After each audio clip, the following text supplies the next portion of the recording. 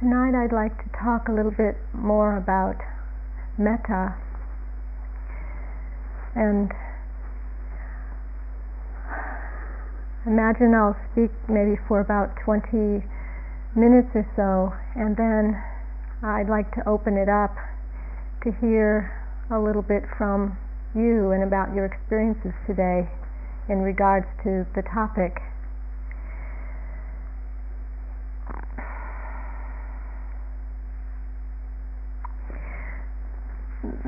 The practice of metta, or loving kindness, has been a very important tool in my spiritual evolution. When the teachers first came back from the East, Joseph Goldstein and Jack Kornfield, who were my teachers in the late 70s, they weren't teaching metta. And it was about 4 years or so after I began the practice that I was actually introduced to metta. That's how I recall it. And I remember feeling like the practice was quite dry, was quite mechanical, like just paying attention to my experience, but almost with a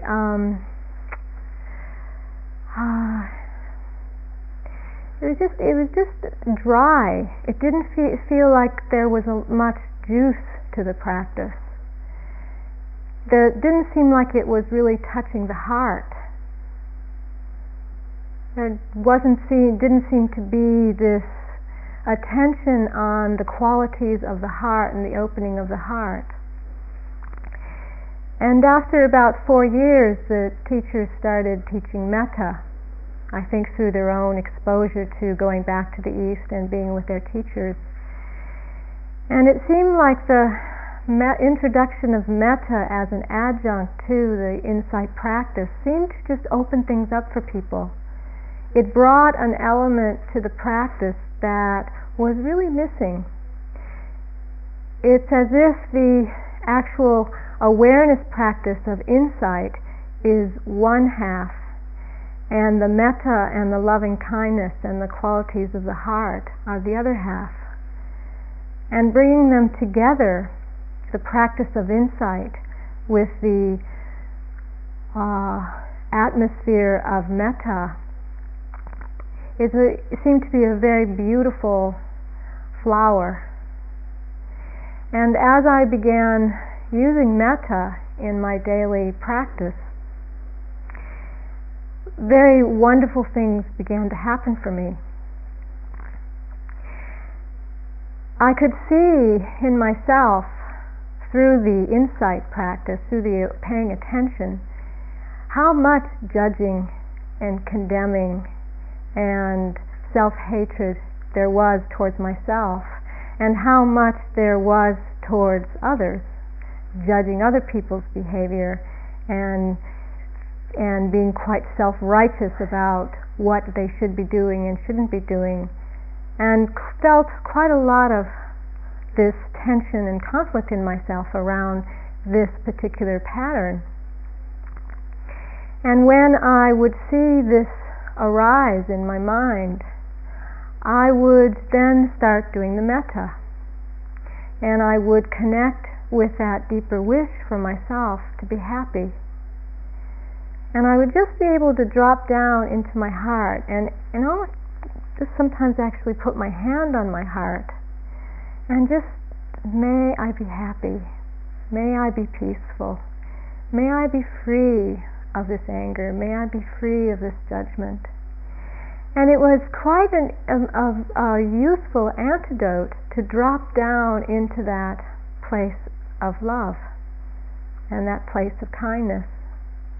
And I would do that again and again and again, each time I noticed the strength of that pattern of ill will and hatred, both towards myself and others. And sometimes when I would really be angry with another person, I would do the same thing, just drop down and feel in my heart that wish for not only my own happiness, but for that other person's happiness as well. Reminding myself, yes, they want to be happy too. They want to be peaceful too. And just putting things into perspective again and again and again. Putting my deeper wish for myself foremost, so that those powers of mind, those powers of negativity, started to lose their soil.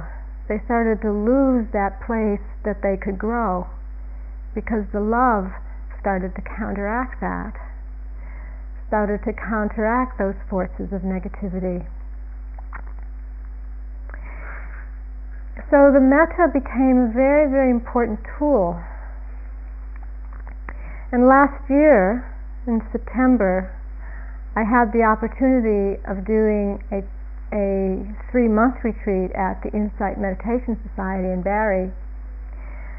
And for 6 weeks of that 3-month period, I did an intensive metta retreat, which involved, from the minute I woke up in the morning to the minute I fell asleep at night, repeating the phrases that we repeated today. May I be happy. May I be healthy. May I be safe and protected. May I feel ease of well-being. And for the first 5 or 6 days, I just started with myself. Well, I was only sleeping for 5 hours, so that was 19 hours. 19 hours of repeating metta phrases. And then you go through, there's a series of moving from myself to what's called a benefactor. And that is somebody who, just at the thought of that person, they generate feelings of love and inspiration. And so in doing the practice, one has a benefactor, so that when the feelings are difficult to generate, you can just think of this person that opens the heart. And so for 5 or 6 days, I sent metta to my benefactor. And then moving on to a little bit more difficult, which is a person that I feel indifferent towards, that a stranger or somebody that I just see in passing, that I don't know at all. In this case, somebody on the retreat who I never had any contact with. And seeing if I could generate feelings of love and kindness for that person when there's no contact, no history, no knowledge of that person. And spending 5 or 6 days doing that.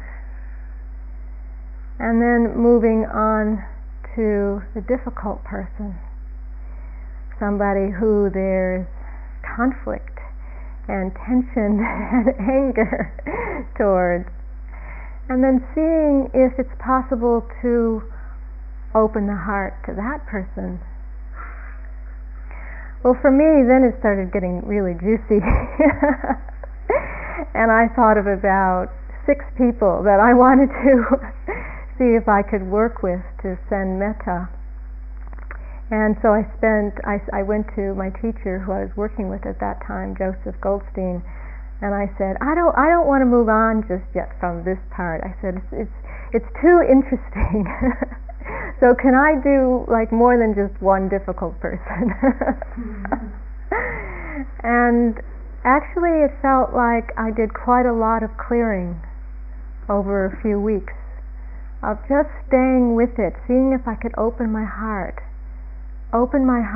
where there were more barriers, where there was more tension, where it was more difficult, and going through the roller coaster of that effort. So I found this as you can imagine, quite an interesting practice. at first I wondered how I was actually going to keep these phrases going. The most difficult was during the eating because it does sort of interfere with actually enjoying the taste and the sensual pleasure of the food when I'm trying to concentrate on these phrases. But that was really the only difficult time. Something that was very interesting to me at the beginning, the first 10 days or so of the practice, when I was focusing primarily on myself, I think I was quite surprised at the level at which it was still difficult to open to myself. It seemed that by holding this wish for well-being for myself, and that beautiful wish, what it did was expose any leftover holdings that were there, any possible way that I still wasn't able to fully open to that love in myself. And I think on seeing this, at first it was quite disconcerting, because I thought that I had worked with this pattern quite a lot. And I thought, oh yeah, there's still these attachments, there's still these holdings, there's still these ways that I want to be other than I am. I want to even be able to feel more ease in myself. And so this gap was exposed, holding the potential wish for my happiness and my well-being, and the truth of where I am and my sense of limitation. And in fact, it was really quite a revelation, because I saw that's what the metta does. It acts as a mirror. It reflects back to us right where we are and the work that needs to be done. And it's such an amazing tool, because if I'm practicing it and if I'm taking the practice to heart, then I'm actually bringing loving kindness to that very place of limitation. And so again and again in the doing of it, I'm bringing the wholesome factor of loving to my experience and reinforcing the wholesome factor of loving, and not reinforcing the unwholesome factor of fear and limitation. If I'm caught up in my habits of negativity and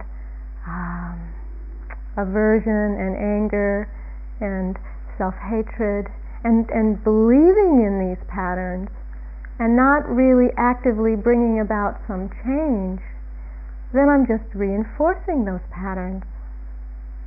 These patterns are getting more solid and more solid.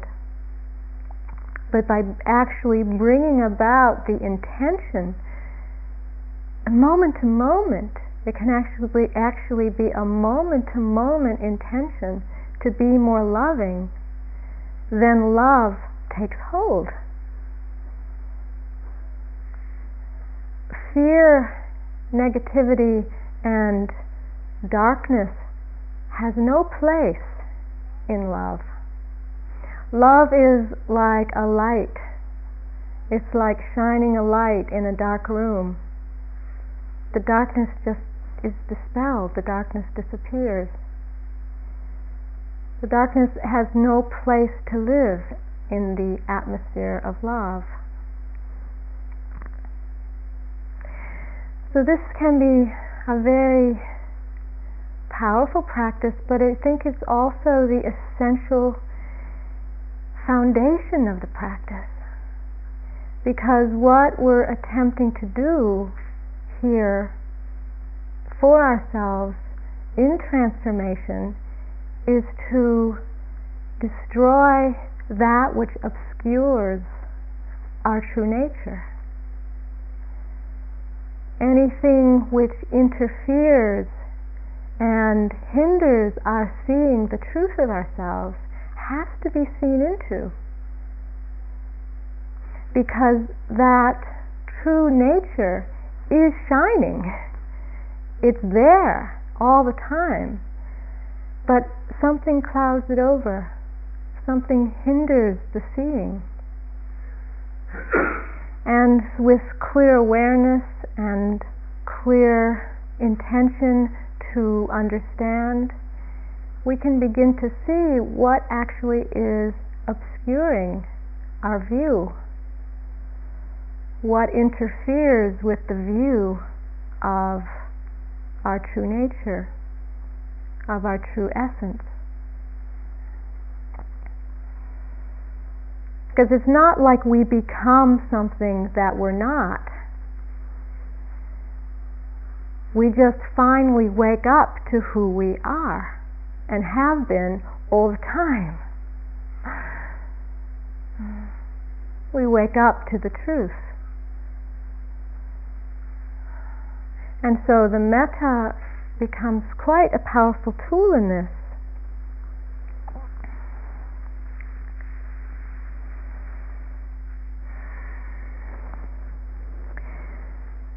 So when I was reflecting on this gap that gets exposed in the metta through holding the potential wish for myself and the truth of the limitation, I saw that the only thing that can bridge this gap, that can hold this together so that it doesn't become fragmented, is holding them both with love. Holding both the potential wish for myself with love and my sense of limitation with love. And if love embraces both of them, then there's no gap. They're both just there. I have the potential wish for myself, and I have the truth of who I am, and nothing has to change. And right now, that's held in place, and it's bridged in each moment.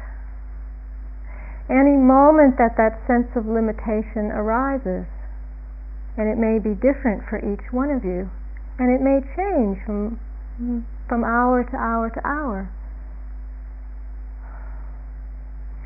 Just to hold this, hold both the potential wish of what I wish for myself, what you wish for yourself, and the truth of what's happening together in love.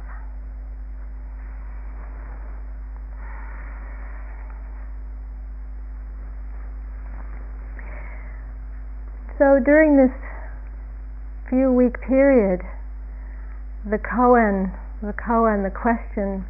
kept coming to me, well then how do I hold myself with love? How do I actually do this in practice? Besides just doing the metta meditation, repeating the phrases, what else can I do while I'm doing the metta and I see myself not be loving to myself? What can I do? And I reflected on 5 different things that I could do, that I wasn't doing as often as I could have been doing them or would have been helpful to do them. The first was to be patient, to bring that quality of patience to the process, that there is a process happening that is quite beyond my control, that's quite beyond my knowing, that there's an unfolding in process, and just to be patient. And in this patience comes a gentleness and a softness. It's just, okay, just relax, just breathe, it's just happening. Just that remembering to be patient with the process that's unfolding, which really points to this place of trust. The trusting in what's happening, trusting in some divine intervention. That something else is going on quite beyond my ability to understand. And trusting in this, settling into this. I don't have to know, I don't have to have it all figured out or understand it with my intellect. But again, dropping down into trust and being patient with that. Another thing that I found helpful in working with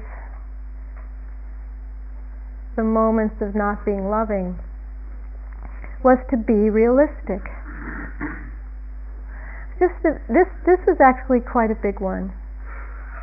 Just to be able to say, okay, this is where I'm at. This is what I'm feeling.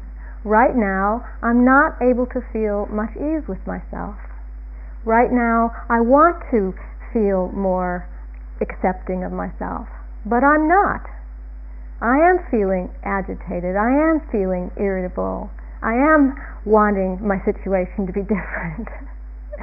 And it's just coming down to reality, being realistic with what's going on, recognizing where I am, recognizing where you are, and saying, that's the truth. That's the truth of things. And it's quite surprising what that can do. It's just a whew, just coming right down into the body, right down into this moment. Okay, this is where I am. Being realistic. For me, these standards of perfection, the ways that I should be more perfect, become like clubs. They almost become dense. It's like I'm clubbing myself over the head. Why aren't you different? Why can't you be more this or that? And it's almost like hurts. You can feel the clubbing happening. But it's just our standards that we carry for ourselves, ways that we think we should be in the world, rather than just saying, okay, this is how I am, this is where I am. And then there's no more room for clubbing, there's no more room for condemning or judging. The third one that I found helpful was being disciplined. Being disciplined, being actively engaged in bringing about change in myself. I found that I couldn't be lazy. I couldn't just rest in what was happening with this reoccurring way that I wasn't feeling at ease with myself, but I actually had to be vigilant and not just give in to these patterns, and not to just start wallowing in self-pity and feeling sorry for myself and why aren't things different, but actually had to actively engage in restraining these kinds of thought patterns. Because otherwise the patterns just take hold. They find fertile ground and they grow bigger and bigger and get stronger. And so I found that this discipline was really quite important in not allowing these patterns just to reinforce. It required being really firm with myself, yet compassionate, not angry, not have the firmness come out of anger or self-hatred, but with compassion. Firm, but with compassion. Just like a healthy parent talking to a child. talking with firmness and with discipline, but also with compassion and love for the situation. So it's also learning to be kind, but kindness with discipline, kindness with firmness.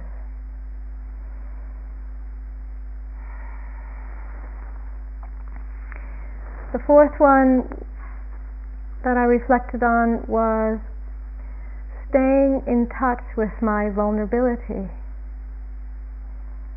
Really feeling how tender and fragile I was feeling, and not thinking that this shouldn't be there.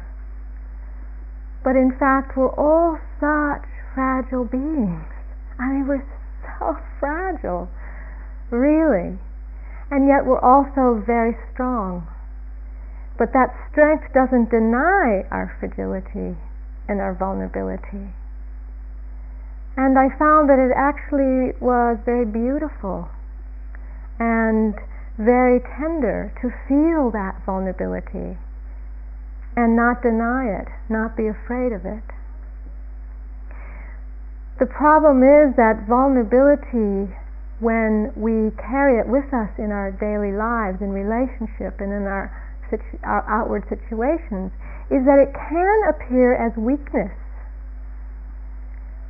And it can reinforce that idea that, this is one of my classes, that I'm feeling small, that I'm not a very worthy person. It can reinforce those feelings of unworthiness, because I want to appear like I've got it together and I'm strong and I'm in control.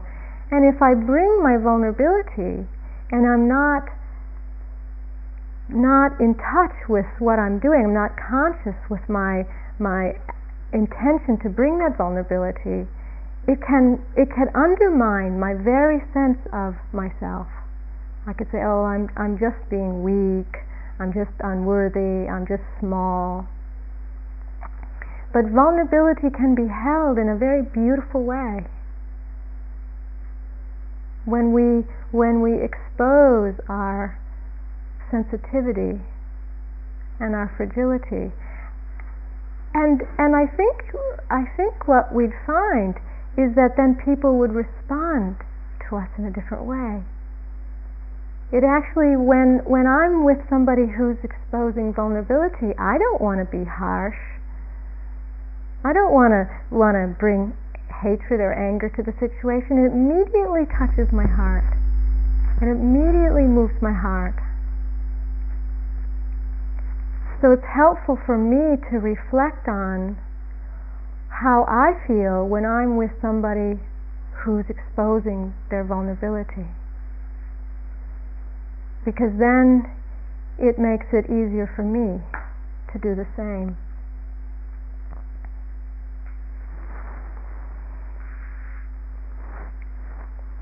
And the last one is something that Joseph was pointing out to me, and that was to be watchful of self-referencing. And what this means is, it reminded me of something I heard long ago from Zen Master Sansanim when I was doing a sesshin in Berkeley. And he was talking about checking. His word was checking. We're always checking. Seeing how am I doing? Is this right? Is that right? Let's see. Checking. And how the attention is turned back on the self. Always measuring, evaluating, seeing how we're doing. Where am I? Is this okay? Is that okay? And it's like this continual voice that's keeping everything in check, keeping everything monitored, everything's in control. But it's a continual reference back to the self. I. Everything's for me. Everything that's happening is for how I'm doing. And it's interesting when this particular pattern is watched, because then you can see that it's actually not very necessary at all. It's just another way of sort of holding ourselves up because we're afraid of being too vulnerable or out of control or helpless. So also this watching of this self-referencing or this checking. I remember so well when he's a kind of a fat, looks just like what you'd imagine a Zen master to look like, round face and black robes and has a stick. And he's talking about how we're just checking all the time. And I remember, yes, how accurate that was.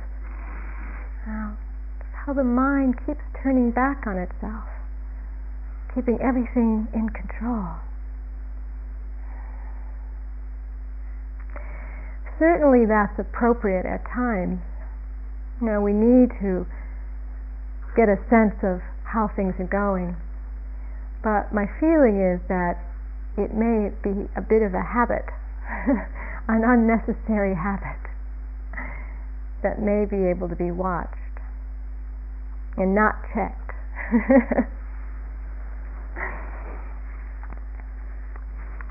So I'd like to throw out the question to you,